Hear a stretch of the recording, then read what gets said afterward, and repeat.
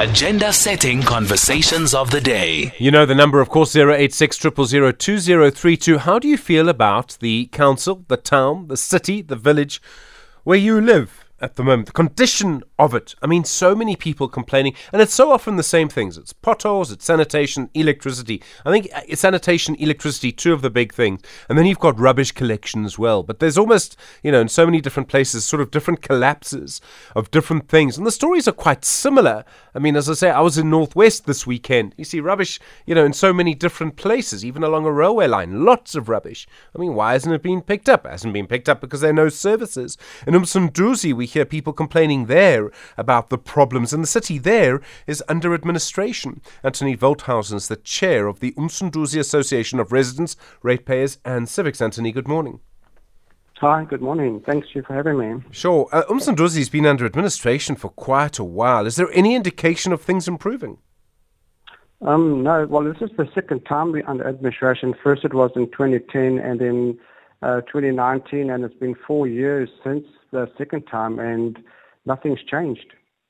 I see. I mean, there was a report about a month ago, that even the administrator himself is frustrated with the slow pace of change, that he can't get the council to sort of improve. Not at all, because, he's the second administrator at the moment, and he's actually missing in action, because we've been trying to set up meetings with him, and he's not been available, not answering his emails.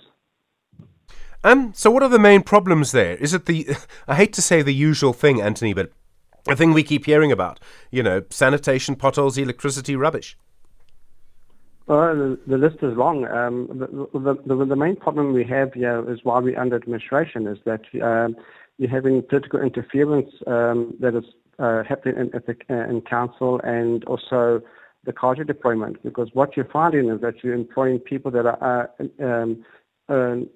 skilled, not skilled, they're inexperienced, they don't have the qualifications, and you're having senior managers that are responsible for a large amount of budget, and they're not able to deliver on the actual different departments. But then what you're finding is that the whole city is falling apart. I can just give you an example of myself personally. What happened last year in November is that while I was crossing the road coming from the mall, I actually managed to walk on top of a manhole which was cracked, and I fell through. Oh, my word. And after that incident, I actually reported it to the municipal manager, and one of the staff members came back to me and said, no, they're going to be doing a program to cover all the manholes, because throughout the city, there's a lot of your manholes with no covers. And since November last year, up to now, they have not done anything. So it just shows you that they don't have the capacity or the will to do things in the city. What are council officials doing then? I mean, I presume they're getting paid. Is there some reason that they can't act? Is there some dispute? Is there no will? And I mean, we see this, around the country where budgets are sometimes returned to the National Treasury unspent. Well, that's the common thing that we have here in the municipality, where they're not spending their funding.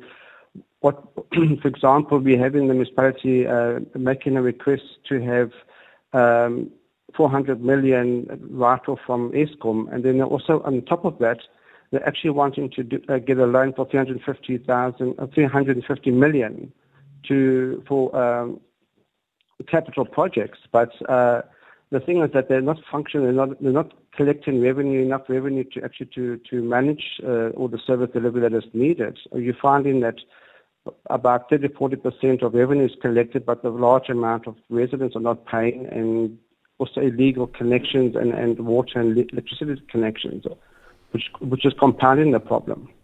Are people not paying because they can't? Is there some sort of political statement being made? We've seen in some places people saying, well, we're not going to pay. It is illegal to not pay. But also so many people can't pay at the moment.